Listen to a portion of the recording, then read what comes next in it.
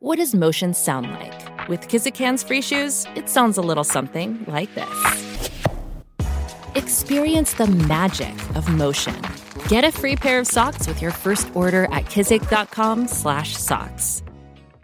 Welcome to Hail Varsity Radio, the voice of Husker Nation. Insight, opinion, expertise, with the biggest and best names talking Nebraska across the state. Join the show on Twitter at Hail Varsity and at Schmitz_radio. Call in at 402-466-ESPN or 1-800-825-5865. Here's Chris Schmitz. Welcome to it. It's a road show Friday with Hail Varsity Radio, presented by the Nebraska Lottery. Chris Schmidt, Elijah Herbal, he is back in studio. I've got the windows open here in the press box at Haymarket Park. It is a glorious Friday, sunshine, no wind. I just said that, no wind in Lincoln, staring at the west facade of Memorial Stadium, the family of pine trees in center field, as we are at Haymarket Park for the Salt Dogs home opener against Sioux Falls, year 21 for the Salt Dogs, and going to be awesome to be a part of, well, all Salt Dog baseball throughout the season here locally on ESPN Lincoln. Plenty to get to. It is a recruiting weekend. It is a graduation weekend. You can watch us if your stomach can take it. Do so on the StreamYard Facebook, ESPN Lincoln Facebook, or obviously on ESPN Lincoln Twitter. We're streaming. The mustache is manicured for Elijah Herbal. He's got a weekend full of umping to go. We have NFL win totals over-under to get into. Nebraska is still on a hot streak recruiting-wise, as we'll see if it keeps up this weekend with the Bama 2. And a really talented four-star backer out of Pennsylvania also including Nebraska into his top five. We are loaded up. We'll talk to Jacob Padilla. There are some shot clocks being installed at some of the high schools. We'll get Jacob's take on the weekend of AAU ball. He had a great write-up on Cam Taylor-Britt, his fit in Cincinnati, and some NBA with Jacob. In hour two, the original voice of the Salt Dogs, along with John Baylor, Bill Dolman, the pride of Fairbury, going to join us. We'll talk some Husker with him in hour two. Lars Anderson, New York Times best-selling author, and he is deep in it down in Alabama with the Jay Barker Show. He's co-host of that. What's his take on the Bama 2 that Nebraska is speaking with and recruiting this weekend? So we'll get Lars's take on a couple of Crimson Tide potential additions for Nebraska. Steve Marek will talk some Husker baseball with us, and we'll get into some football. Numbers to dial up, numbers to get in, 466-3776, 466-3776, 800-825-5865. You can find us on Twitter at Schmidt_radio, at Herbal Essence for Elijah, and can email Chris at HailVarsity.com. Can tweet at us as well at ESPN Lincoln, and get in the comment section if you so choose with the ESPN Lincoln's Facebook. So it's just an awesome spring day after some storms and some heat and some humidity and, quite frankly, some rain, and then really a chilly spring. So, Elijah, it's just awesome out here, man. I don't smell any dogs or burgers on the grill yet. The taps are screwed in. I did my once-over of Haymarket and made sure that the beer's going to be cold for later. And it's a good day. Some BP going on right now, I think, with the Salt Dogs. Or I can't tell. My eyesight's garbage. I'm not going to lie to you. But I think the visitors here, I think Sioux Falls taking some BP right now. Well, see, I'm looking forward to getting out to Haymarket, and for the producers, if you don't know, I produce Salt Dogs games this summer, so I'll be in here being your studio host for anyone who likes to follow along with the Salt Dogs all summer long. And one of the things the Salt Dogs usually gets for us is some media passes, and Michael, voice of the Salt Dogs, said, "Yeah, Elijah, I'll get your media passes for you. You'll get in there, you can catch some baseball games." And I don't have my media passes yet, so I'm eagerly awaiting those. I'm going to be out for hopefully 1,000 thirsty Thursdays at the ballpark this summer. You are just going to hunker down. You're going to bring a cot, and you're going to hide over in right field, and you're going to hide behind the slide, right, where the kids play. Mm-hmm. That's where Elijah's away from home will be. You might run into some problems if you're hiding where the kids are supposed to be. Well, I didn't mean it that way. I could be over in the home you're run in trouble right the way field. You look. The home run perch in right field is for me. And I will let you know, I went and got a haircut today, and I told my barber, hands off the mustache, no touching it. It's perfect the way it is. No, the kind of the patio section there in right center is really awesome, but not a bad seat. 21 years and counting for the Dogs. That is awesome. An update here. Good stuff from Greg Smith. Pretty talented linebacker out of Penridge High School. Phil Picotti is including Nebraska in his top 4. So Nebraska in it really to the thick of it with these 4 schools: Michigan, Oklahoma, Auburn, and the Huskers making the top 4. That's big. He visited for the spring game, Phil Picotti did, and 144 tackles as a junior. So that is good news for the Big Red. Other news on the docket, of course, we've talked about the Bama 2 and Stephon Wynn and, of course, his partner Williams. Both those kids are uber talented. Elijah Kane, a safety out of Marrero, Louisiana, and Stephon Wynn. Nebraska also in the market for a JUCO defensive tackle, and that is pretty interesting. This JUCO is a kid that is from the College of the Canyons and has immersed quite a few tackles, which is a good thing. And, Nebraska right now, Elijah, it's pretty obvious Nebraska really going all in on beefing up that defensive line potentially. Well, yeah, and it's something we've talked about this week of the holes that you can fix in the transfer portal. The defensive line is the most glaring of those issues.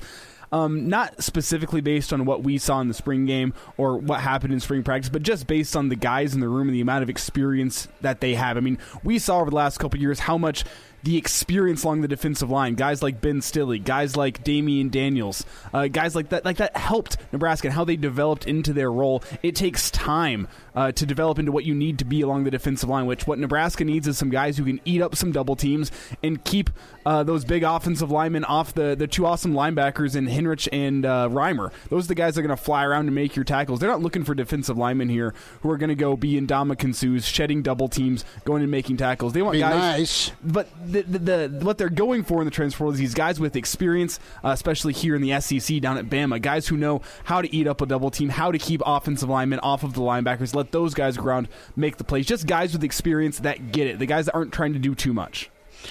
We're talking about Taylor Lewis, JUCO defensive tackle, 6'3", 295. He got an offer from Oregon State yesterday, is getting an offer from Nebraska. And what's really cool, and Greg Smith's got a great story, this JUCO is immediately eligible and looks to make a decision soon. He's up to 16 offers on the season right now. And Nebraska is, as he called it, per his interview with Greg Smith, Nebraska's a dream school of his. And his coach at College of the Canyons really kind of pro-Nebraska, not directing him, not pointing him in a certain way, but you have this prospect that knows quite a bit about Nebraska already, and that's nice. That's different. and what do you know about Nebraska right now? Well, Scott Frost, and 3-9, and all right, it's a big season for the Big Red. We'll get into that with Dolman in a little bit. What's a safe win total? Lewis quoting him from Greg's story. First off, I couldn't believe it. That's one of my childhood dream schools. And my coaches, they let me know about the opportunity. I've been praying for a moment like this, so I'm really just trying to take it all in and to get a step on campus and make things happen. So once his grades post in June, early June, he'll be eligible to leave that JUCO immediately. And the thing you'll want with JUCO guys, you want them to hit, yes, but you want them to get to campus as soon as possible so they can start learning the defense. And I don't think you ever watched Last Chance U. That was one of the things I need to get into it, but the first couple seasons are the ones you really need to watch. The later seasons, not so much. But it does get you an insight into that JUCO grind of these guys who they know they want to get on campus as soon as possible. So they're trying to get their 2-year degree in a year and a half while playing football. You can kind of see that the difference between high school and JUCO, where some people ask, well, this guy's playing junior college. It's not Big Ten football. How is this guy going to be Big Ten ready? Well, he's been living in a college system. A lot of these JUCOs are high-level. Former Division I coaches coming down are the coaches in junior colleges. So it's Division I expectations at a place where you might not be having 50,000 people in the stands, but it is that same level of expectation, that same level of grind that's going to be required in Division I, and that's why you see so many guys. Or so many schools, I should say, going JUCO trying to rebuild, because it is that same level. And if you haven't seen Last Chance U, it's a great insight, especially down with Eastern Mississippi Community College. Those are the great seasons down there. A little bit more on Taylor here. He's got to figure out the visit. The Huskers talked to him about visiting May 20th that weekend, but he's got a visit to Oregon State set for then. He's trying to figure out if he'll move that visit or not. If you're Nebraska, you're telling him to move the visit, just drop the visit, just come to Lincoln, check it out. Now, with Taylor, he's a Chicago native. And the question you ask here about Nebraska here, when we get to numbers, we talk about the 85 scholarship limit. Nebraska's got room for about 3 more, depending on if you do lose some more graduates here. It is graduation weekend. We touched on that. Well, do you get some guys that end up grad transferring, not necessarily the portal, but the grad transfer move with some guys that are currently on the team that maybe they graduate. If you're Nebraska here, you don't want to keep going back to this well. Not that you can't access the portal or the transfer setup in college football, but eventually you want to stabilize so you have your high school recruits that get developed and then kind of go the route of you contribute and then you start, and then you play make, right? You have a natural progression in your career. You don't want to just keep grasping, hoping you hit, and keep going that route. I mean, it was kind of feast or famine back in the day with K-State because they were pretty heavy on JUCO. That was their niche. They went JUCO, and they killed it a lot of years. They were a really good football program, but you're more prone to have the down year. We've said it for a long time. You don't want to live in the portal. You want to sprinkle some of the portal onto what you've already had established on your football team through your high school recruits or guys that have been in the program multiple years. What you need now is that bridge to get this recruiting class from 2019, 2020, 2021, your big dogs on that defensive line to get up to speed, to keep getting some development. I know they've been on campus a while, but some of them missed out on a developmental year like a lot of kids did due to COVID. And I'm talking about the Buckleys. I'm talking about the Tariq Blacks. You've got a number of defensive linemen, and you're thin at numbers there too, by the way, because you just are. You got Ty Robinson, but that's really about it. If you're Nebraska, I wouldn't be upset if they add a third. If they go get the kid we're talking about here from Chicago, the Lewis defensive tackle out of College of the Canyons. You had Stephon Wynn. You had Wynn. You already added Drew. Devin Drew, that's 3. And then you have Nash that's kind of waiting in the wings, right, as a high school development kid. And you have Robinson, and then you have O'Shawn along with Garrett Nelson. All of a sudden you're infused with guys that have had a lot of experience at higher level ball. You're not throwing in young guys who've started, or I shouldn't say started, but haven't started ever. You're asking them to go live and make plays as a first-year guy in the Big Ten on the lines of scrimmage. And why you just can't live that way. And why it's so important, especially this year, is because Nebraska isn't starting off with 3 or 4 warm-up games before they get into Big Ten play. You start in your first game is you're going up against a Big Ten foe in Northwestern, and despite the fact Northwestern wasn't great last season, we know this is the standard with Pat Fitzgerald, where they're going to have a bad season, and they're going to come back next season, and they're going to find their bread and butter, which is usually along the lines of scrimmage. You're going up against a real Big Ten foe in your first week. There is no time for you to get acclimated to what Division I Big Ten football is like. You have to be ready from day one, and that's why these instant impact transfers are going to be so big this year. They are, but you want to be able to eventually kind of mold in and supplement in your guys that have been in the program a while so they can go do their thing a la Robinson. And it should be noted, when I said instant impact there, you could see it on the stream. I hit a little air quotation because no guy is technically going to be like an instant impact for Nebraska, where everyone's going to have to get acclimated to the Big Ten, but I put quote-unquote instant impact there because that's what you're trying to get to, is those guys by experience that they've had in other conferences, that they're going to be more ready than guys that are, say, coming straight out of high school. Numbers to get in, 466-3776, 800-825-5865. Also a big weekend as you have all the brass from the Big Ten find their way to Rosemont, Illinois. They are set for Big Ten meetings Monday and Tuesday with the athletic directors, and that'll be big for Trev and company. Where does the Big Ten shake out? Big Ten will have the following. One, they'll have to figure out what they want to do schedule-wise. Are they going to follow suit with what the ACC's thinking about? Or are they going to continue to have divisions?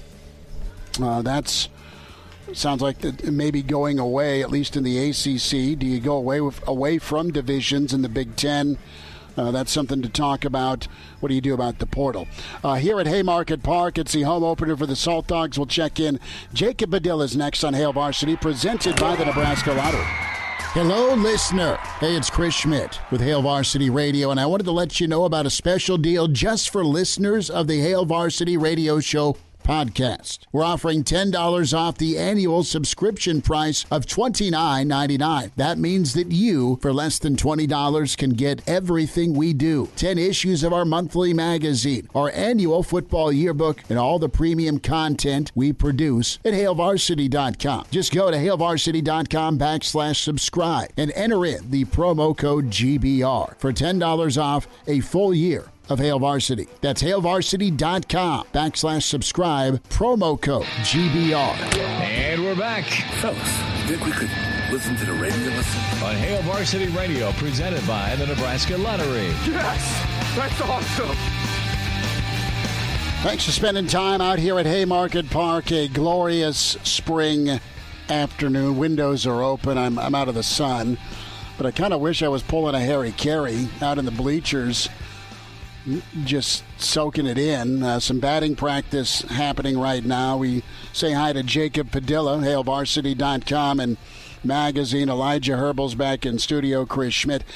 Jacob, I got to know about this office chair you got. What is that thing? That thing is leather and plush. Wow.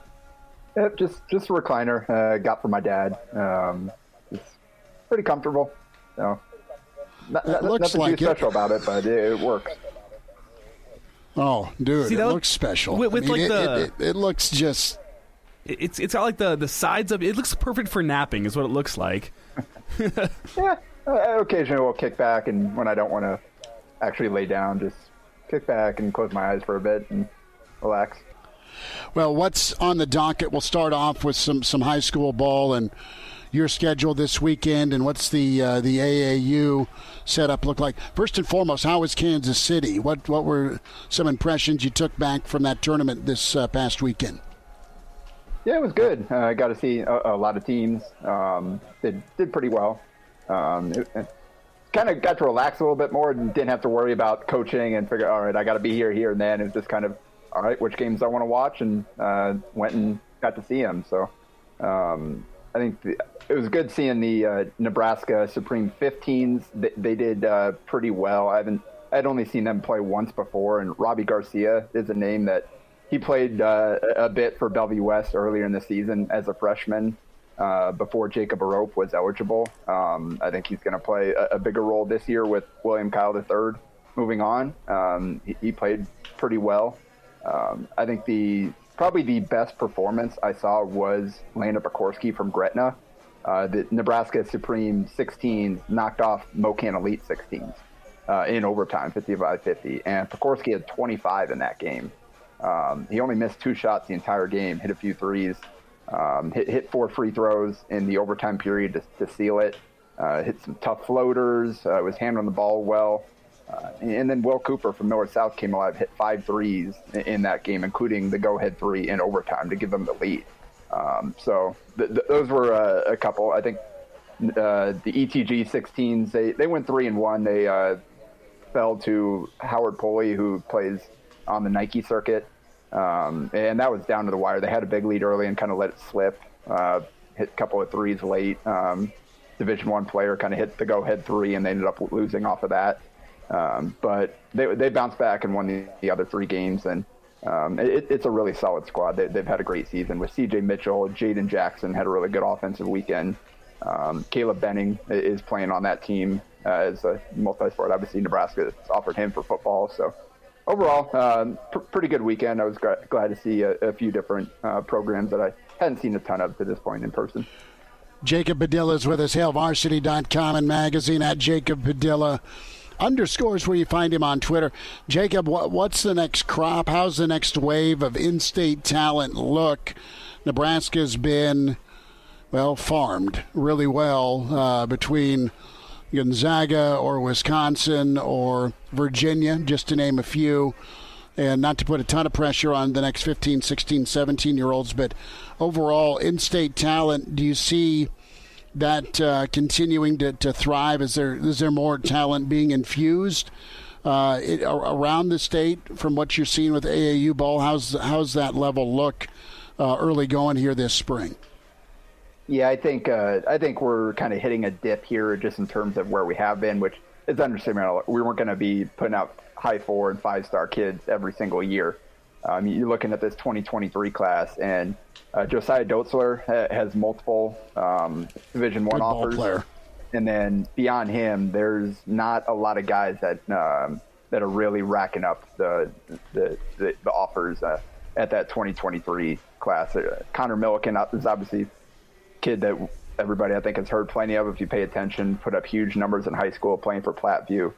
He's starting to get NAIA offers now, and they're starting to recruit him real hard. So, and he's one of the best players in the class. So, I don't think we're still kind of waiting to see. All right, so Dotzler will be a D1 player. Beyond him, kind of who else is in that mix? I don't know that anybody has really this spring taken advantage of the spring and really hey, you got to offer me.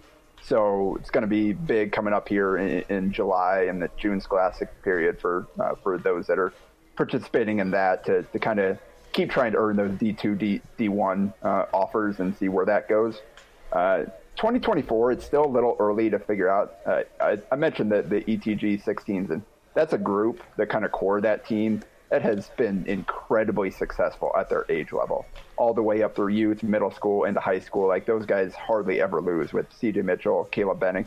Alvin Mitchell is coaching that team and has coached that group. Jaden Jackson, Kevin Stubblefield from Omaha Westside, all those guys have played together for years, and they've had a lot of success. But you look at them now, and I don't know that physically, you can tell, oh yeah, as a sophomore, those guys are surefire D1 high major type. There aren't Hunter Salas or Chucky Hepper and guys like that you could look at and see, okay, these guys are for sure. I do like C.J. Mitchell. Sharif Mitchell, his younger brother. Mm-hmm. I think he's got a chance to be a really good player in that class. He's got to continue to kind of polish up the offensive skill and the jump shot in particular. But he's a good floor general. He does a great job of using his body, changing speeds and directions, finishing in the paint.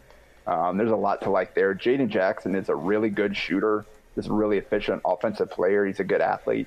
He's just kind of an undersized 2-guard. And you kind of looking ahead, how does that project? So it's kind of players like that. We've got some smaller guards there. That ETG team, they don't have anybody over 6'3" really playing. It's kind of an undersized team that just plays well as a team to kind of make up for that. a guy I like, Lana Pekorski, I mentioned, had a good weekend, but another guy that you don't know if the physical tools are there, like to say right now, coming out of his sophomore year, oh, that kid's a for sure D1 player. I mean, Morningside has already offered him at the NAI level. A guy I do like is Jake Hilkman, who is transferring from Lincoln North Star to Lincoln Southeast in that 2024 class. He's still got some ways to go in terms of consistently impacting the game over and over again, but he was really efficient in his opportunities this weekend. 6'4", he plays really hard, got good length, can shoot the ball a little bit. So there's a lot of things to like there. It's just not like he's dropping 15 a game as an underclassman at this point to say, oh yeah, that kid's for sure. But he's certainly got some physical tools that will help him to be a guy worth watching down the road. Jacob Badilla is with us, HailVarsity.com and magazine. Some prep thoughts here on the AAU circuit and summer ball going on for a number of the high school prospects to look forward to this fall and spring. Jacob, you're going to switch gears, really like your outlook features on HailVarsity.com. You spent some time on Cam Taylor-Britt, and Cincinnati liked him. Zach Taylor wanted a Husker. Early on here, fit-wise, what are you intrigued about here with Cam Taylor-Britt as he transitions now to probably some rookie camps and is getting ready to find his way to the Queen City? Yeah, I think it's a really good landing spot for him, kind of the more I looked into it. And obviously it's a good team. They made it to the Super Bowl this past year, team on the rise. You've got a good quarterback, a dynamic passing attack that you can build around. And they need some help on defense, and that's what they went and did in this draft. I think 5 of their 6 draft picks, or whatever it was, were spent on defense. And their first 2 picks were in the secondary with Daxton Hill in the first round at safety, and then Cam Taylor-Britt in the second round. And they traded up a few spots to get him, which kind of moved up 3 spots, which tells you how much they wanted him, because they worried about someone either taking him or trading ahead of them to go get him in that spot. So they were willing to give up their 6th round pick to move up 3 spots to get him. So that kind of tells you how much they like him and how invested they are in him already. Obviously, he's got to go earn it, but there is, you look at it, Chidobe Awuzie is kind of their number 1 corner, but they had Eli Apple kind of fill in. He was the opposite outside corner. And he's a guy who was a first-round pick, I believe, but has struggled in New York and in New Orleans. And he played fairly well for the Bengals during that run. But he's not a guy that I think is entrenched that they feel great about being a long-term starter at that spot. So he's got a path to legitimate early playing time right away. I mean, he's going to have a chance to go compete with Apple for that job. And even if he doesn't win the starting job as a rookie, which, I mean, it's not easy to do, but you invest an early round pick and you're going to give those guys chances to see the field early. And so even if he doesn't, you figure he can figure into some of their sub packages, or certainly I think he'll be a special teams impact player. That's how he got on the field early at Nebraska, and I think he's really embracing that role and that chance to impact the team. And he's going to have a buddy out there in Stanley Morgan Jr. who has carved out a nice career for himself as a special teams player. He still hasn't quite broken into a really deep and talented wide receiver core there in terms of being a consistent impact player on offense. But they love what he does on special teams enough to give him a 2-year extension this year, re-sign him to a 2-year deal rather. So he's got familiar faces, obviously, with Stanley Morgan Jr. and Troy Walters is a wide receiver coach in Cincinnati. He's got a Husker as a head coach. He's playing for a good team with a great quarterback, and there is a path to playing time. So all things considered, I think it is a really great landing spot for Taylor-Britt. Jacob, last thought here, about 60 seconds left. With Hill going off to the Bengals as a safety, I mean, there's talk around Cam Taylor-Britt maybe being a corner, maybe being a safety guy, being a utility guy. Do you think that pick means that the Bengals' plan for him is to be a cornerback? I saw something about they like him as an outside corner, but they also like the versatility of both those guys. And they like the option to be able to move guys around a little bit, maybe to experiment with some sub packages when they're outside of their base. So I think the versatility of both those guys, and obviously the speed, I'm sure they both ran sub 4.40s. I'm sure all those things kind of factored into Cincinnati targeting those guys. So they certainly gave themselves some options here as they look to improve their secondary. Jacob Padilla, HailVarsity.com and magazine at Jacob Padilla _ on Twitter. Real quick, Jacob, over under as the win totals have come out. Your Green Bay Packers at 11. What are you doing here? Are you going over? Or are you going under? Whew, that's a tough one. You push me to 11.5, then I'd feel good about the under. But man, I'll take the over. I'll just be a fan and just chalk it up to Rodgers is going to be able to figure something out. They've got enough pieces. The defense has improved enough. Matt LaFleur has won however many games every year that he's been in Green Bay. So I think they'll figure it out. It's time to get Jacob to the Super Bowl is what he's thinking. Jacob, you take care, bud. Have a good weekend. Thanks for a few minutes. Thanks for having me, guys. See it, there he is. Jacob Padilla with us. We'll talk some of the over-unders here with the NFL coming up. More thoughts on Nebraska. Big recruiting weekend. Lars Anderson next hour. We're here at Haymarket Park. Hail Varsity presented by the Nebraska Lottery. Hello, listener. This is Brandon Vogel, managing editor of Hail Varsity, and I wanted to let you know about a special deal just for listeners of the Hail Varsity Radio Show podcast. We're offering $10 off the annual subscription price of $29.99. That means that you, for less than $20, can get everything we produce, 10 issues of our monthly magazine, our annual football yearbook, and all of the premium content we produce at HailVarsity.com. Just go to HailVarsity.com/subscribe and enter the promo code GBR for $10 off a full year of Hail Varsity. That's HailVarsity.com/subscribe, promo code GBR. Chime in 402-466-ESPN or email the show, Chris@HailVarsity.com. Just try me. Back to Hail Varsity Radio. Well, if you were catching the show on Wednesday, our Wilderness Ridge segment with Mike Schuhart, Shuey was like, who cares about Phil? Your defending PGA champ has officially withdrawn from the PGA Championship. We wish Phil and Amy the very best and look forward to his return to golf. That's the statement from the PGA Championship on Twitter. You've got a conflict with the Saudi tournaments over in London. You've got some stern threats from the PGA commissioner. Those that will choose money over the PGA will be banned. So, interesting to see where that goes. So, we will dive into some thoughts with Bill Dolman and Lars Anderson. What's a safe win total next year for Nebraska football? And I'm saying 7, if it looks okay, is it. 8 is comfortable. More than 8, high five. that sounds what should be normal but isn't. Numbers to join us today, Hail Varsity here at Haymarket Park. Roadshow Friday for the Salt Dogs home opener. Season number 21 with the Dogs. Just incredible. Just a fabulous day outside. If you're drafting an item at a ballpark, what is it, Elijah? You got X number of dollars to spend.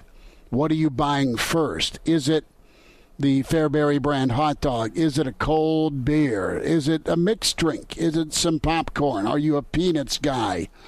Is it a cotton candy or bust for you? Are you a fountain? I'm a fountain Coke guy, but they have Pepsi here. Is it a fountain Pepsi or diet or a Mountain Dew?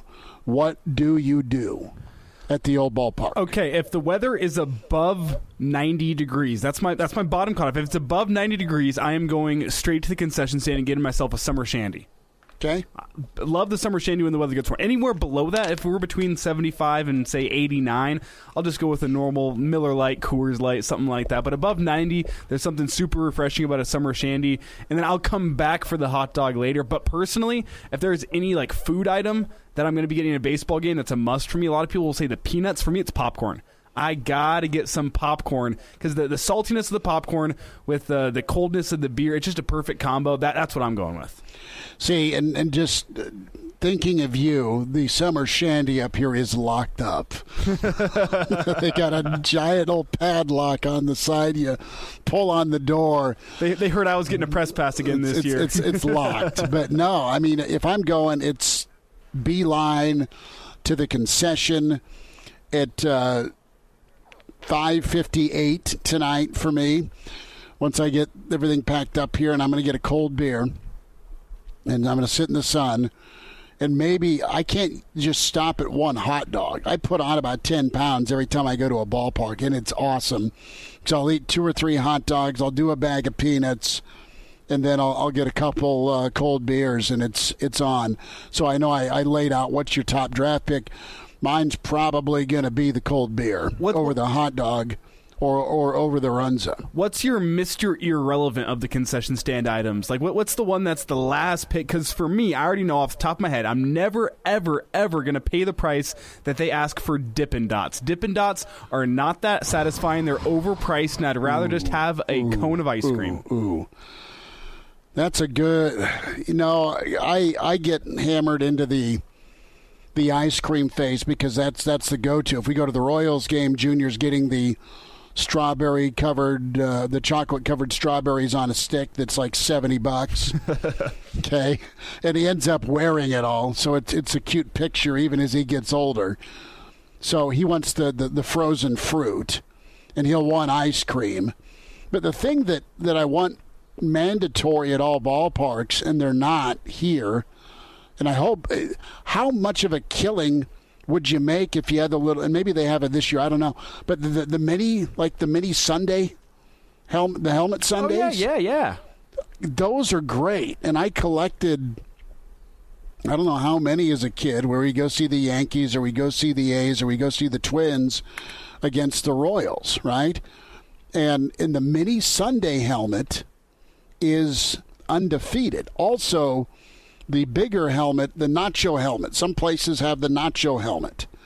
But give me the mini Salt Dog helmet with the soft serve ice cream, a little chocolate, a little whipped cream, a cherry on top, and some nuts. I think that's what you got to go do. But no, the mini helmet's good. Some places have churros. Those are really solid.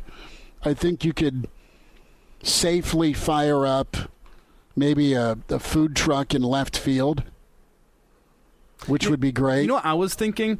And give me a taco truck. I got no skin in the game here, but why pretzels? Not? Give me salted pretzels or mustard. Oh, salted pretzels are delicious. Are you mustard on them or nacho cheese?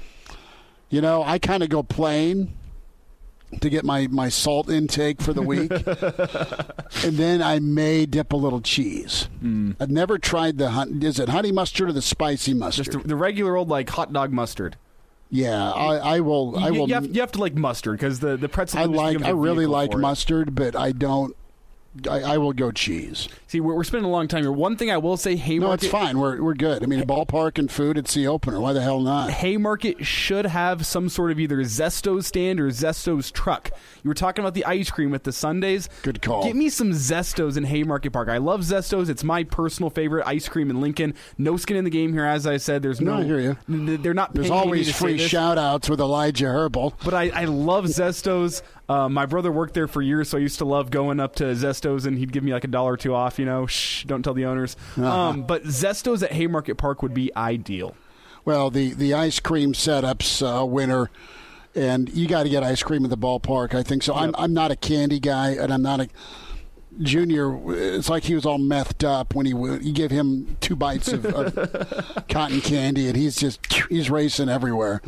Sorry about that picture or painting and referring it to drug use.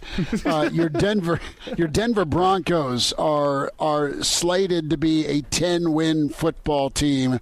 We'll get Bill Dolman's take because he's out in Donkey Land. What say you? Jacobs going over the 11 for his Green Bay Packers.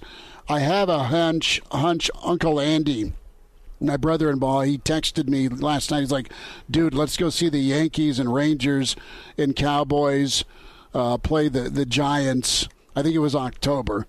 He wants that road trip planned, preferably in the RV. He'll take Dallas at 11 wins. I know he's going to take the over there. Are you taking Denver to hit 10 or more. 10 or more? They're at 10 wins. Kansas City's at 10.5. The Chargers are at 10. I mean, it's a loaded division. See, I've seen Denver as a 9-8 or a 10-7 football team since the Russell Wilson trade. Nothing they did in the draft really changes that for me. They got Randy now. With what the division is, what it is, I am really hesitant to say 11-6. So 10-7 sounds about right. I can't go over. I'd probably go under if anything with that division. We'll get ready for hour 2 on the way. And now, back to Hail Varsity Radio. One final time this hour, it's Hail Varsity. We're presented by the Nebraska Lottery here at Haymarket Park. The home opener for the Lincoln Salt Dogs against Sioux Falls Canaries, year 21 for the Dogs. And just a beautiful scene and setup here. Grass is perfectly manicured. Looks like a baseball around the pitching mound right now. The batting practice is done. A few cars are making the trip in off of that I-80 exit into downtown. Skyline to my right. Gorgeous Lincoln, Nebraska, and west side of the Memorial Stadium straightaway center. So it is picturesque. If you don't have tickets tonight for the Dogs opener, you got to maybe think about rolling down here. We were figuring out what you're drafting first at the ballpark, and I am going with beer over hot dog. That's first and second place. Bill Dolman is in the green room right now. He's fist pumping. And Elijah is like, I need. He's into temperatures. Mm-hmm. If it's above 90, he's a summer shanty guy. If it's below, he's a Miller Lite guy. But, peanuts are probably third for me. And then ice cream is a must. We're going over some of the NFL over-unders. Denver is projected to win 10. Kansas City at 10.5. Now, your favorite in the AFC this year is Buffalo. The Bills at 11.5. The Dolphins at 8.5. What a log jam for the AFC Central. I think it's still the Central. Baltimore, Cincy, and Cleveland all at 9.5. The North. Rename the North. I had a poster on my wall that I got with this book club. Yeah, I pretended. But at least the poster had all the divisions and all the footballs. This is back when the Houston Oilers were still the Houston Oilers. And that was the division, man. That was the hated division in football. They all hated one another. Pittsburgh and Houston and Cincinnati and Cleveland. Tampa's at 11.5. We'll talk with Lars Anderson here coming up here. What's he think of Tampa's projection? Arizona's at 9. The Rams at 10.5. San Fran at 10. So apparently everybody in the postseason's coming out of the NFC West, the AFC North, the AFC West, and then I think Dallas and Philly are your two teams from the East, and the Central is Green Bay and Minnesota at 9. 9 wins for the Vikings. I am under on 9 wins for the Vikings. Okay. I'm going under on 8.5 for the Dolphins. Sorry. I'm going under on 10 for Denver. I still think they get in. I'm going under on the 10.5 for Kansas City. I think Arizona they better be at 9. Otherwise, you're going to need a new quarterback and a new head coach. Is 10 normal for San Francisco? Does that just kind of blow you away, knowing Jimmy G gets looked at wrong and he's hurt? I think they're talented. I like their coach. Good roster. I mean, the question is Debo. Does Debo stay there? No. No, you can't move him. That's the question for the season. What if he wants to go? What if he doesn't want to play? You pay him more, and then he's happy.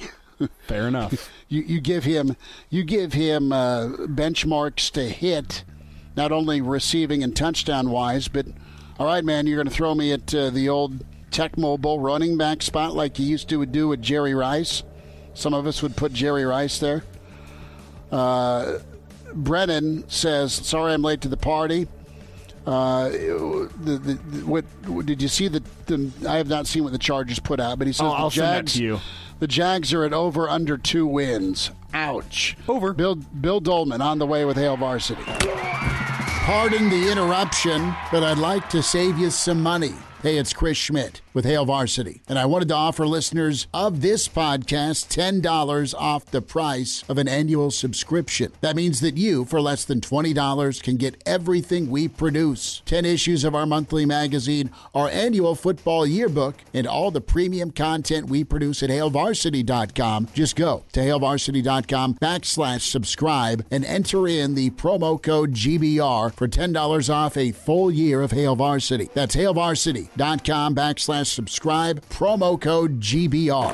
Welcome to Hail Varsity Radio, the voice of Husker Nation. Insight, opinion, expertise, with the biggest and best names talking Nebraska across the state. Join the show on Twitter at Hail Varsity and at Schmidt_radio. Call in at 402-466-ESPN or 1-800-825-5865. Here's Chris Schmidt.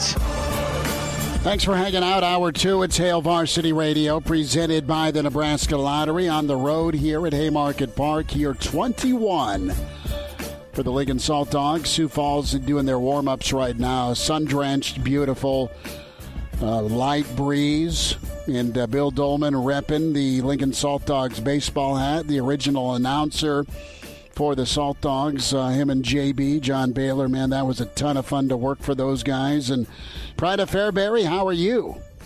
I'm great. I'm doing a lot of reminiscing right about now, thinking about those days with the Dogs and being in the booth with John Baylor and how much fun we had, and for all of the perceived successes I've had in my career, being in the booth for the Salt Dogs and even living off of peanut butter and cheese crackers and 13-hour bus rides still may be some of the absolute most fun I've ever had in this business. You played up the old bus ride, and you'd come in limping like you're Walt Frazier. Come into the studio limping. I'm joking because your back isn't good, but yeah, man, it was incredible. And you're 21, and Sioux Falls and Lincoln like it's supposed to be to open things up. So just finally some great weather.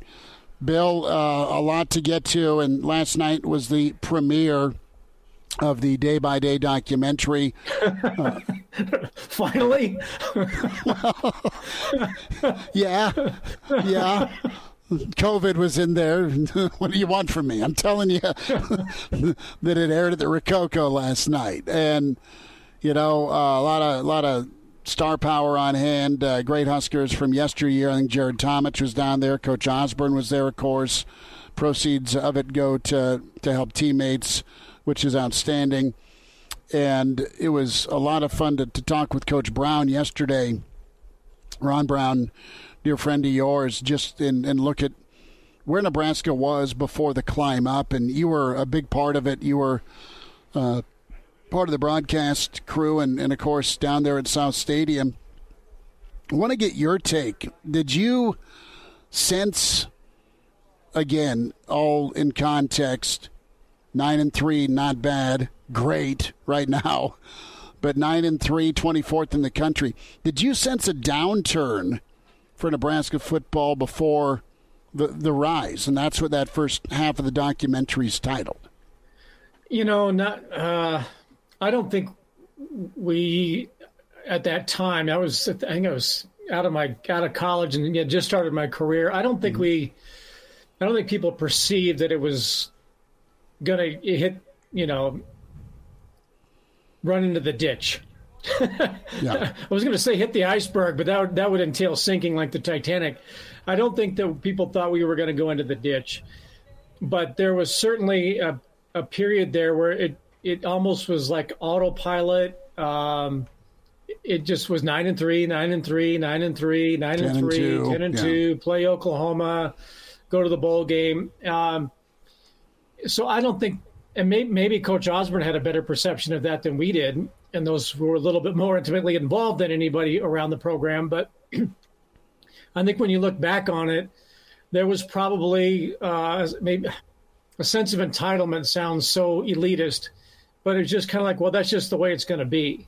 And then when that fourth quarter against Colorado in 1990, when they scored 27 points and beat us at home 27-12, that just really seemed to derail everything. And I don't think at that time we knew how to, and I say we collectively as a Husker Nation, I don't think they knew how to bounce back from adversity like that. I mean, they were riding high. They were like 8-0, top 5 in the country, as I recall. And, ahead. And I think that going into that fourth quarter, it was just, well, yeah, going to win. We're at home. Of course we're going to win this game. And then the fourth quarter happened, and it was just, it was like getting punched in a fight. They got rolled.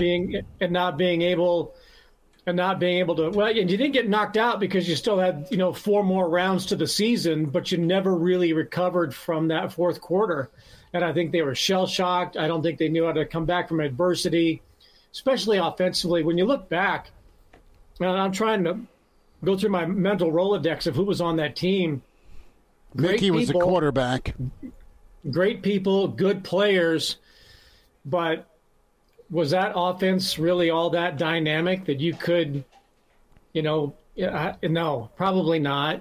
And so I think maybe there was some complacency that it was just going to be that way every week, win all your games, play Oklahoma, go to a bowl game, and that was that. And that fourth quarter against Colorado, as much as I hate to give them credit for it, Colorado, I just don't think that team knew how to come back from adversity like that. And obviously it didn't, losing 3 of its last 4.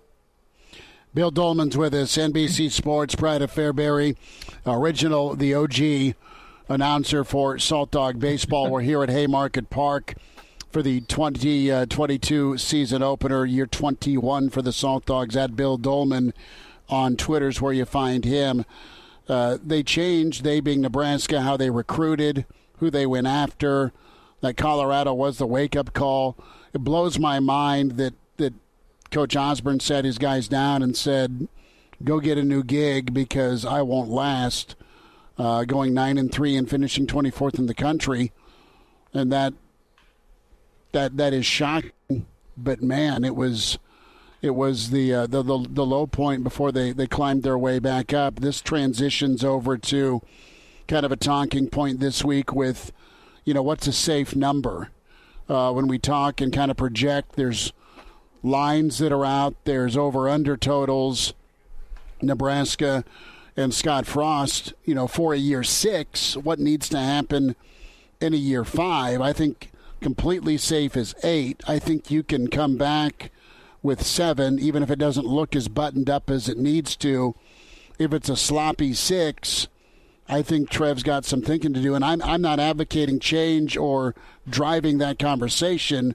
I'm just trying to put myself in his mind for a moment with, all right, are you do you look like a better football team next year? You don't get to a bowl game, you really got problems. But if I'm Coach Frost, hell yeah, he wants to go 8 or more. Easier said than done, and a lot of new pieces and moving parts, but it can be done, but it's not automatic for certainty. What are you thinking right now? Is it's the off season, it's talking season, and summer workouts haven't even started. But have you thought about a safe number? 13. Next question. Well, Bill, if they play 13, that means they're a playoff team, my friend. There you go. Well, then Scott can't coach. So before we get to that, let me go back though to the previous topic with 1990, because and I think this Nebraska team can win 8 games in probably 9. Okay, But let me go back to you made the comment about Tom saying y'all might want to start looking for jobs because I'm not sure if I'm going to be safe.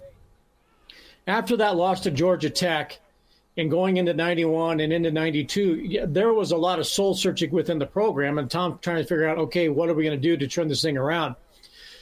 So, but I don't think it was just going to his assistant coaches and saying, okay, my Hail Mary here is we got to change everything. Everybody's got to get on page. But that didn't just mean his assistant coaches. That meant academic staff, training staff, strength and conditioning staff, everybody. And Tom, I never forget how things changed in the weight room.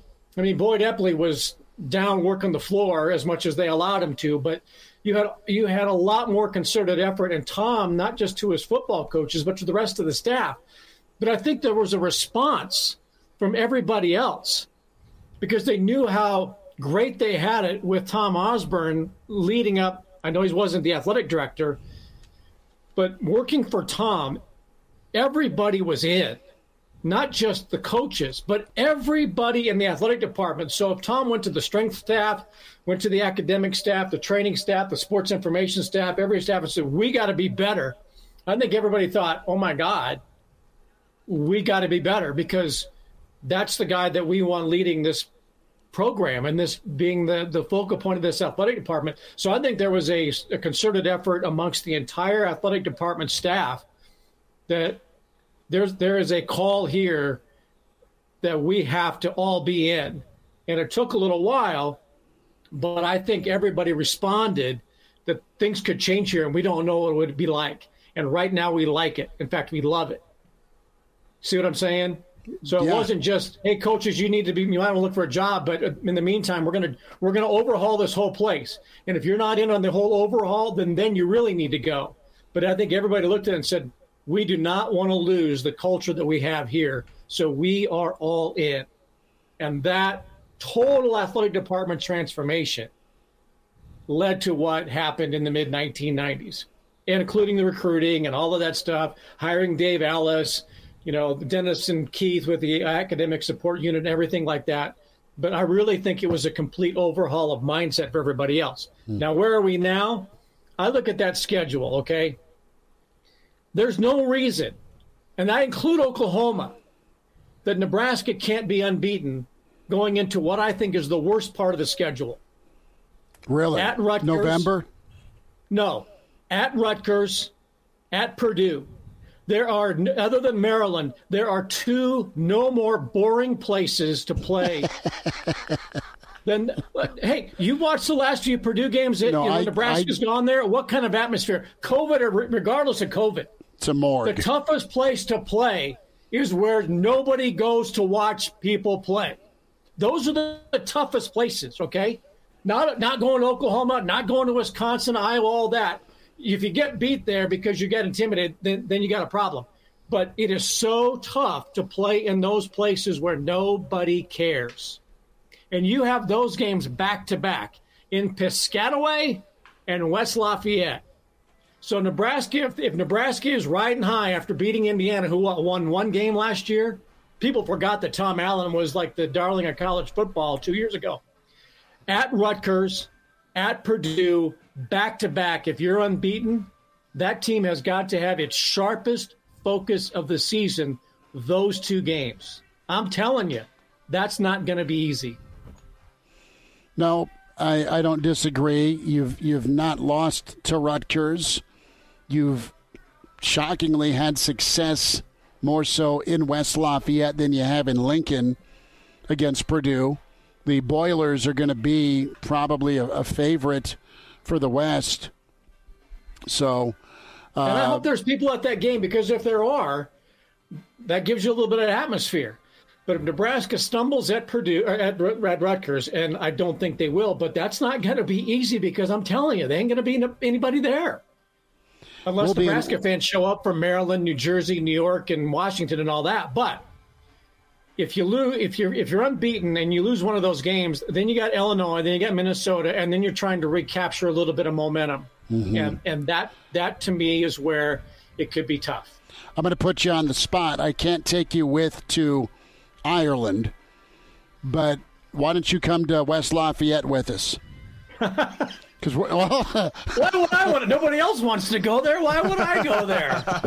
No, one of our road trips this year is Purdue, because it's a big game allegedly, and it was supposed to be Michigan Ann Arbor. All right, they screwed us up on the schedule. Let's get Paul on the horn. Paul wants to chime in here on Hail Varsity. Paul, we got a couple of minutes. Go ahead, bud. Yeah, a little bit of rebuttal here. I'm sorry, but it's not a question of the top number, but the bottom number. Not the wins, but the losses that we need to look at next year. If Nebraska loses 6 games by a total of 6 points, 1-point losses, and half of them you're looking at 90-yard drives to score the winning points for the opponent, and at least 2 of them have bad calls from the refs that take the wins away from Nebraska. Even 6 losses, we survive with Frost. But if it's 6 losses by 10 points each, no, he's gone, period. So I think we have to focus on the losses, not the wins. And sorry, Bill, but true Husker fans follow everywhere, every time. I don't Paul, disagree with that. Call, I just brother. said, Nebraska fans might, from Maryland, Virginia, Washington, D.C., New York, and New Jersey, might show up in Piscataway. But if we're going to rely on them, come on. After 3 and 9, it won't be the Purdue fans filling the seats. That's for sure. Well, I want to go to Purdue and take that damn mascot down, the Purdue Pete, the Antichrist. And I want to do a Boilermaker. Hey, in Boilermaker Town, give me a shot of beer and a whiskey. I really believe Nebraska can be unbeaten, 5-0 with that schedule. You win in Ireland. If you lose in Ireland, we're all moving to the Guinness plant. Yeah, but North Dakota, Georgia Southern. I mean, you can't take anybody for granted. But I do think Nebraska can win that game against Oklahoma at home. That's a team in transition. They're going to have a new quarterback. They got a new coach. They're still going to be good, but Nebraska almost won down there last year. You're coming up for Norman, aren't you? Indiana, I think it's legit, okay? But I'm telling you, if you're unbeaten and you go on that first road trip, not Ireland, to Piscataway and then followed by Purdue, that's the trap. It's the Bill Dolman Revenge Tour. Look at your calendar and see what games you can make. Pride of Fairbury, Bill Dolman. Billy D, thanks for jumping on today. Good to chat with you. All right, go Salt Dogs and go Big Red. There he is. Lars Anderson will join us on the way at Hail Varsity, presented by the Nebraska Lottery. Pardon the interruption, but I'd like to save you some money. I'm Brandon Vogel, managing editor of Hail Varsity, and I wanted to offer listeners of this podcast $10 off the price of an annual subscription. That means that you, for less than $20, can get everything we produce, 10 issues of our monthly magazine, our annual football yearbook, and all of the premium content we produce at hailvarsity.com. Just go to hailvarsity.com/subscribe and enter the promo code GBR for $10 off a full year of Hail Varsity. That's hailvarsity.com/subscribe, promo code GBR. And now, back to Hail Varsity Radio. Back into it, Roadshow Friday here at Haymarket Park, staring at the West Stadium and right across the old I-80 entry into downtown. The exit, Salt Dogs in action tonight. Baseball, the yard looks incredible. The yard looks as good as Lars Anderson's front yard down in Alabama. We welcome in co-host of the Jay Barker Show and longtime media member with the Bleacher Report, Sports Illustrated, at Lars Anderson 71. Lars, what do you know, man? How are you?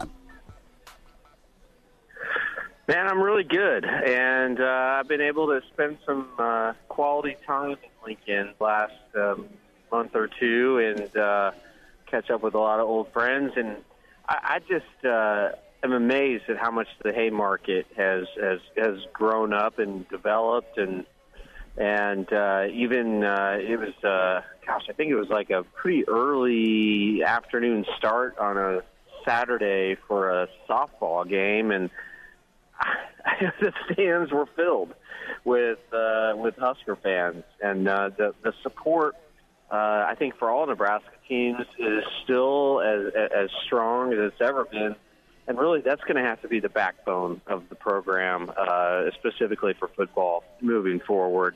And I think like the escape hatch to this nightmare that Nebraska has been experiencing is going to be tapping into that fan base and specifically NIL.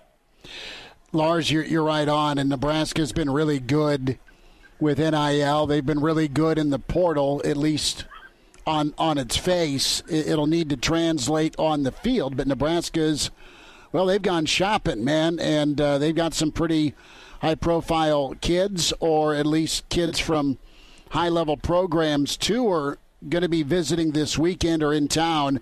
Safety Kane Williams from Alabama, Stephon Wynn also from Alabama. Both haven't seen a lot of time, Lars, but you can speak on a broader sense just to how loaded each recruiting class is for Nick Saban, and 4- and 5-star guys.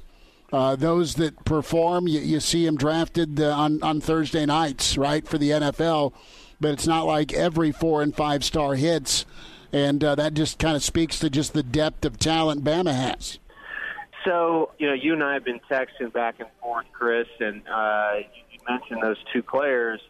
And so I reached out to our sort of recruiting expert. His name's Andrew Bone, and he covers Alabama recruiting better than anyone in the country.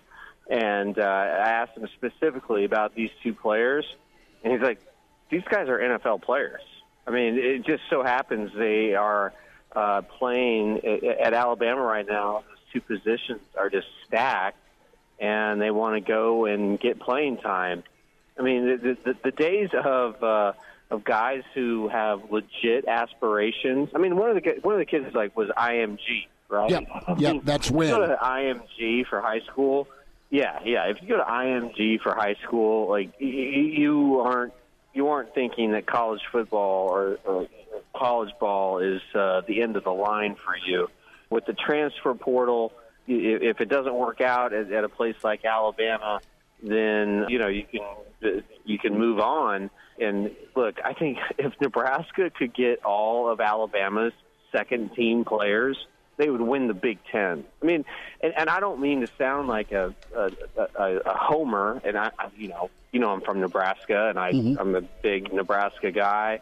But I mean, there's just the discrepancy in talent on the rosters between Nebraska and Alabama is so striking. I mean, night and day doesn't even do it justice, but I think it's good. And the transfer portal could end up being the transfer portal combined with NIL could be the sort of lifeline for Scott Frost. So I think Nebraska, like many schools that have a rabid fan base that has some wealth behind it, is going to be at a big advantage moving forward here in this new era of college football, because you're going to be able to lure kids through the transfer portal simply with NIL deals. I mean, there's no question about it. I know you're not supposed to, there have been accusations of tampering, right, by coaches levied against Nick Saban and levied against Jimbo Fisher here in the Southeastern Conference. But, hey, you can't control businesses reaching out to kids who are thinking about coming to your school. And so this is, again, one thing. This is something that really could help Nebraska. It's possible now to do a rebuild of the program in 1-2 years, because you can just load up your roster with kids from the transfer portal from elite schools. And again, if you get second stringers from Alabama coming to Nebraska, man, Scott Frost should covet that all day long, because I think the second team at Alabama probably could beat, 90% of the Big Ten teams, be my guess. And and just these two young men specifically who are transferring out of Alabama, they're NFL players. They're NFL players. They are legit potential to play in the NFL, and it'll be interesting to see if Frost can land them. And now it comes down to the persuasive powers of Scott Frost. And Scott, the stakes just couldn't be higher for him because, if he fails this year, I don't know if he will ever be a head coach at a high-profile university again. I mean, he's got the rest of his career has a coordinator written all over it. And I'm not saying he's going to fail. I think he could surprise. But Chris, I wanted to ask you, Nebraska football better than anyone. and you know the temperature of the fan base better than anyone because you interact with the fans. What is the magic number for Scott, that number of wins that he has to get in order for Trev Alpers to say, okay, well, I'm going to keep you around for another year? Lars, couple of things. One, how does it look? Is it sloppy? Is it maddening? Is it missed opportunity after missed opportunity like last year? Nebraska was a 3-win football team that should have had 7 wins at minimum, right? You could talk yourself into that against some high-profile teams. I think 7 gets you back. I think 8 is what you need to shoot for. I think if you're at 6 and you go bowling, how do those 6 look? I think 6 or 7 could be dicey. I think 8 is a little bit of a comfort level, a little more breathing room. That's where I'm sitting at. How important is the game against Northwestern in Dublin? Well, I may not come back, my friend from Ireland, if Nebraska doesn't win that. We're set up to go do shows over there, and can't wait. But you know how brutal the tone was after Illinois last year in Week 0. Not just that you lost, but how you lost, and it put a pretty dark cloud over the season. So why not get some momentum on the right foot? Northwestern, great head coach. They find ways to do it surprisingly about every other year. But from a apples-to-apples comparison, there isn't one talent-wise. I mean, I know Northwestern's had some first-round guys here the last couple of years, but this is an absolutely winnable game. Early line right now is 9.5. Nebraska's favored. You go get that handled, even with a new coordinator, even with a new quarterback, even with new coaches on offense. You find a way to make it happen if you're Nebraska. You lost a lot defensively, Lars. But like we were talking about through the portal, you maybe have upgraded your defensive line potentially here with some of your portal additions. So it is the season. Okay, Don't come home, right? Nebraska fans may not come home if they don't beat Northwestern in Ireland. Chris, I have to ask you about Dominique Raiola's kid. Yep. To me, this is an absolutely devastating blow to Nebraska because, to me, he represented what Nebraska's kind of all about, just tough as hell and not going to back down. And the fact that this kid just chose Ohio State over Nebraska, I would assume it's got to be just a devastating blow, an indictment on Scott Frost. And the thing is, I don't know if you can really blame the kid because what quarterback has Scott Frost developed? There's a few quarterbacks he's developed, but you haven't got a showcase of it really. I mean, Adrian Martinez was his guy, and he's now down at Kansas State. Marcus Mariota, Mackenzie Milton are the 2 quarterbacks that come to my mind that Scott's done a really nice job with, or eyed and then saw some talent, right? But no, it's a no-brainer for Raiola. The reality, Lars, is this kid is good enough right now that Ohio State's taken a kid as a sophomore to be, not sophomore junior to be. So this kid's recruiting's a year ahead of schedule at quarterback. Usually you take your 2023, 2024 kids before they're entering into their junior year, right? Well, this kid's a year ahead of that with his talent level. And, it's nice Nebraska got as many visits as they did.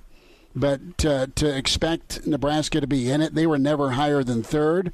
Not when it's Georgia and not when it's Ohio State. Georgia's put quarterbacks into the league. Bama's put quarterbacks into the league. And Ohio State's on a 3-year run with NFL guys going behind center. That's a big-time difference than what typically Ohio State has been. Ryan Day's been phenomenal. So I was pretty realistic that while it's nice to get him to keep visiting, and if you're a Nebraska fan, you pray that the decision was delayed, keep putting off making a commitment.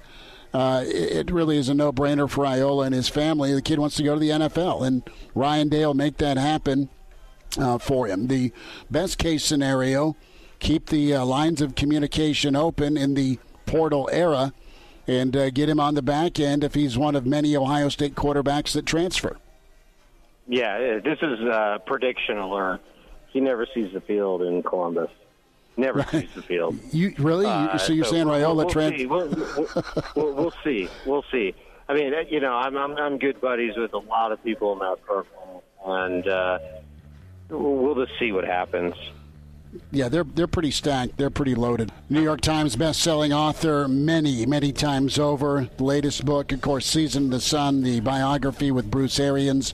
Lars Anderson, proud Lincolnite down in Tuscaloosa/Birmingham. Lars, be good. We'll catch up soon. Give me a shot when you get back to town. Awesome. Thank you, Chris. Good talking. Like what you hear? High-quality radio and podcast is part of what we do at Hail Varsity. Hey, it's Chris Schmidt with Hail Varsity Radio, and I wanted to offer listeners of the Hail Varsity Radio Show podcast $10 off the price of an annual subscription. That means that you, for less than $20, can get everything we produce. 10 issues of our monthly magazine, our annual football yearbook, and all the premium content we produce at HailVarsity.com. Just go to HailVarsity.com/subscribe and enter in the promo code GBR for $10 off a full year of Hail Varsity. That's HailVarsity.com/subscribe, promo code GBR. It's Schmitty on Hail Varsity Radio. I got the body of a taut preteen Swedish boy. Good stuff from Lars Anderson and Bill Dolman this hour. The podcast can always subscribe to Hail Varsity Radio. Spotify, iTunes, Google Play. Find us on those platforms, the Hurrdat Family Media, and, of course, on demand, ESPNLincoln.com. You can also find Steve Marek as guests on a lot of podcasts with Greg Smith or Brandon Vogel, and he does an excellent job covering Nebraska football and, of course, Husker baseball. We say hi to Steve right now at Steve_Marek on Twitter is where you find him. Steve, you got to spend a lot of time out here at Haymarket for Nebraska baseball. I'm able to kick off baseball season with the Salt Dogs on the road today here at Haymarket, just in the booth, and it's just finally an awesome weather day. I can't gush enough about just the beauty and just the temperature, man. It's a great day for ball. How good will it be this weekend for Nebraska, my friend, against the Illini? Yeah, that's first of all, thanks, Chris, for having me on. But yeah, it's a pretty big series here for Nebraska in Champaign, and it was a big one last week against the kind of Big Ten stellar door Golden Gophers, but they only got out of there with one win. So yeah, it's a massive series here for Nebraska baseball. They need to pull out some wins here and get some help from others down the road too, because it's being on the fringe of the Big Ten standings here. Only 8 teams make it into the conference tournament. Huskers are tied with Northwestern for 9th, so they need to win these games against Illinois, who's kind of a surefire pick to make the Big Ten tournament. So it's not looking great for the Huskers, but what's the good thing about baseball is you can go out there and try to win games and see what happens. Offensively, is it fair to say that the Big Red offense got to carry the water this weekend? Illinois is really talented. They've got some pop, but from a pitching standpoint, if we're talking on paper, that's where maybe they're susceptible. Yeah, with the guy that they got going right now, their Friday guy, he's really good.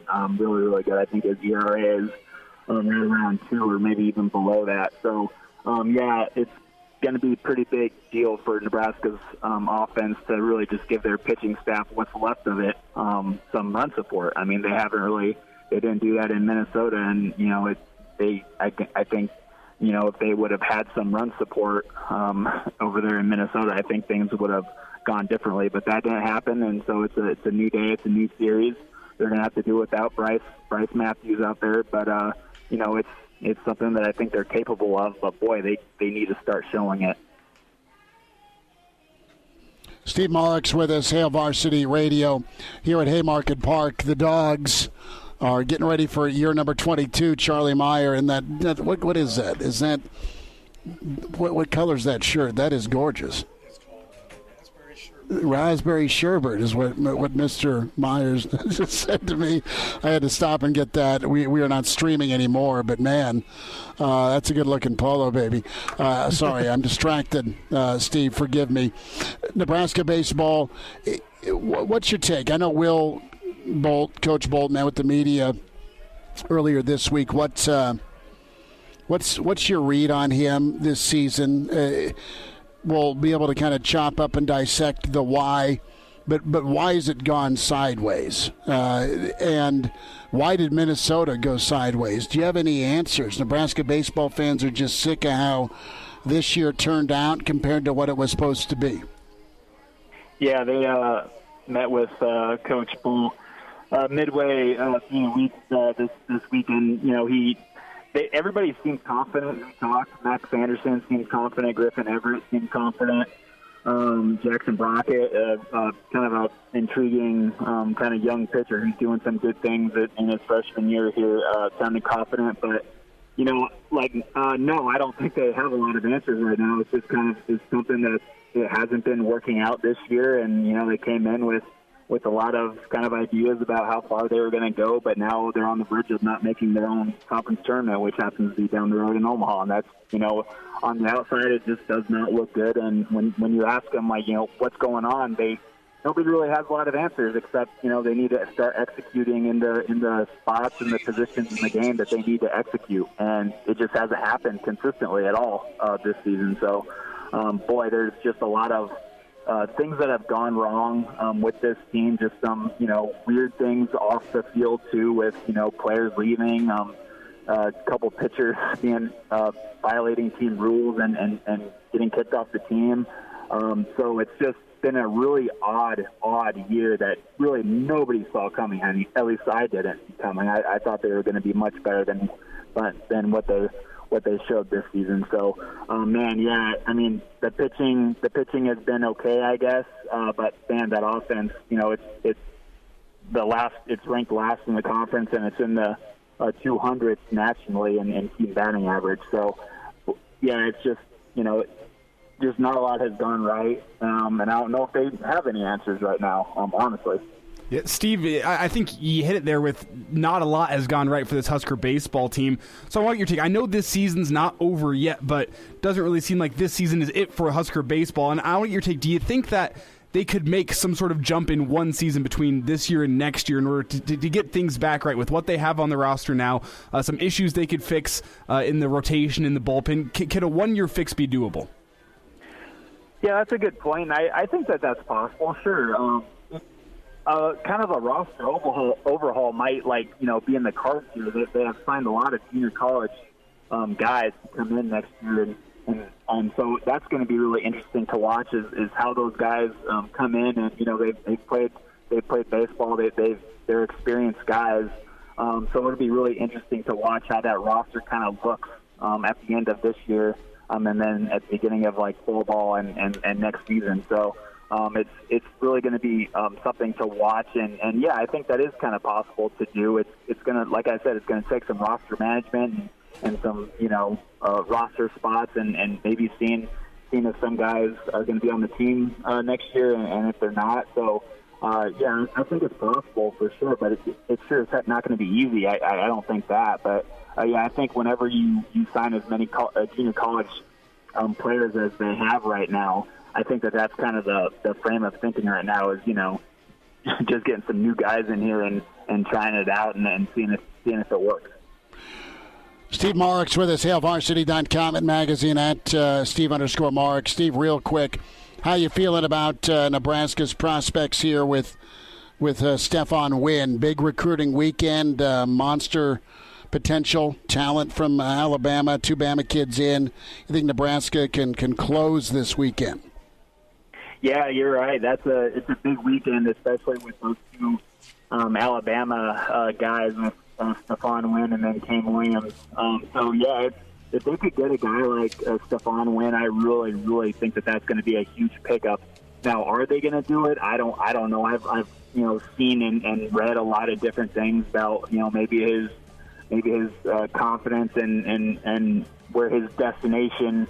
Maybe things aren't looking so great right now with Nebraska and Stephon Wynn. I know Georgia Tech has kind of maybe came into the picture there. And then, yesterday you have the offer thrown out to a guy like Taylor Lewis, a junior college defensive tackle who played a lot of football in a junior college in California there. So, that was kind of interesting just to see that offer pop up, and it makes you think, so what does that mean? What does that mean for Stephon Wynn? That's is Stephon Wynn kind of just tossed out, and is Taylor Lewis kind of a backup plan type guy? So I don't know. And with Kane Williams, that's another one where he's playing a position that is quite full right now, at Nebraska, and it just kind of makes you wonder. What does the coaching staff and what does Travis Fisher think about the safeties that he has right now? Is he confident in those guys? And that just a lot of questions going on. And yeah, you're right. This weekend is going to be really interesting to watch and kind of see what comes from it. Steve, good stuff, bud. We'll get caught up again next week. Thanks for a few minutes. All right, thank you for having me, Chris. Like what you hear? High-quality radio and podcasts are just part of what we do at Hail Varsity. I'm Brandon Vogel, managing editor. I wanted to offer listeners of the Hail Varsity Radio Show podcast $10 off the price of an annual subscription. That means that you, for less than $20, can get everything we do. 10 issues of our monthly magazine, our annual football yearbook, and all of the premium content we produce at hailvarsity.com. Just go to hailvarsity.com/subscribe and enter the promo code GBR for $10 off a full year of Hail Varsity. That's hailvarsity.com/subscribe, promo code GBR. Miss us? Come here, brother. Give me a hug. Bring it in for the real thing. We're on call for you. Catch the podcast at hailvarsity.com, the ESPN Lincoln app, or download them on iTunes. Saddle up, partner. Back to Hail Varsity Radio. One final time, Hail Varsity, presented by the Nebraska Lottery. Chris Schmidt, Elijah Herbel. Winding down from Haymarket Park. If you're here in Lincoln locally, ESPN Lincoln, Michael Dixon, Connor Clark, ready to rock and roll the season opener here a little bit after 6:30 on ESPN Lincoln, FM 101.5, 1480 AM. And Elijah will be producing a lot of ball games all season long. Just tremendous evening to come out and see the opener. I think it is 96 Kicks night here at the ballpark, so see your and sports favorite country station as well.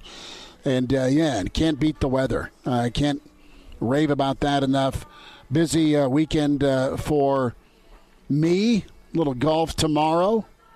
We'll figure out how this chase is going. And I don't know, Steve's all over it, man, with Stephon Wynn just here for a good time or a long time this weekend if Nebraska's already in on Taylor Lewis. I mean, you're wondering, is 3 too many? We talked about that early on, but how big is Georgia Tech in this race? Some crystal balls earlier in the week, Elijah, pointed that direction. Yeah, and I would just like to make a quick point here before we get back to the Husker football talk. A couple of the producers also put in some hours this summer for the Salt Dogs. You'll be hearing him. Jeff Bryden, he's been doing it since the Salt Dogs started up. He actually has the night off. He's usually in for opening night, so you won't be hearing Jeff Bryden. He's off getting married. Congrats out to Jeff Bryden. I don't know why he'd be listening right now, but if he is, congrats to Jeff Bryden. Tonight it's going to be Ryan Swanigan in here producing some Salt Dogs games. We are the three you're going to be hearing. And you also hear Connor Clark here on Hail Varsity Radio. He's going to be doing some work with Michael Dixon in the booth this summer. So very excited for the season of Husker Salt Dogs ball.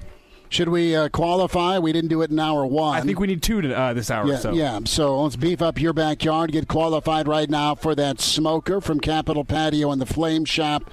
And also, of course, the meat certificate from Russ's Market. Caller 5 and 6. Caller 5 and 6 right now, 466-3776, 800-825 5865. Caller 5, caller 6 right now qualifies. And we'll be back at you tomorrow morning, 7 to 9 a.m., the weekend edition. Mark Cranack back from assignment. Thanks for spending time with Hail Varsity, presented by the Nebraska Lottery. A Huda Media Production.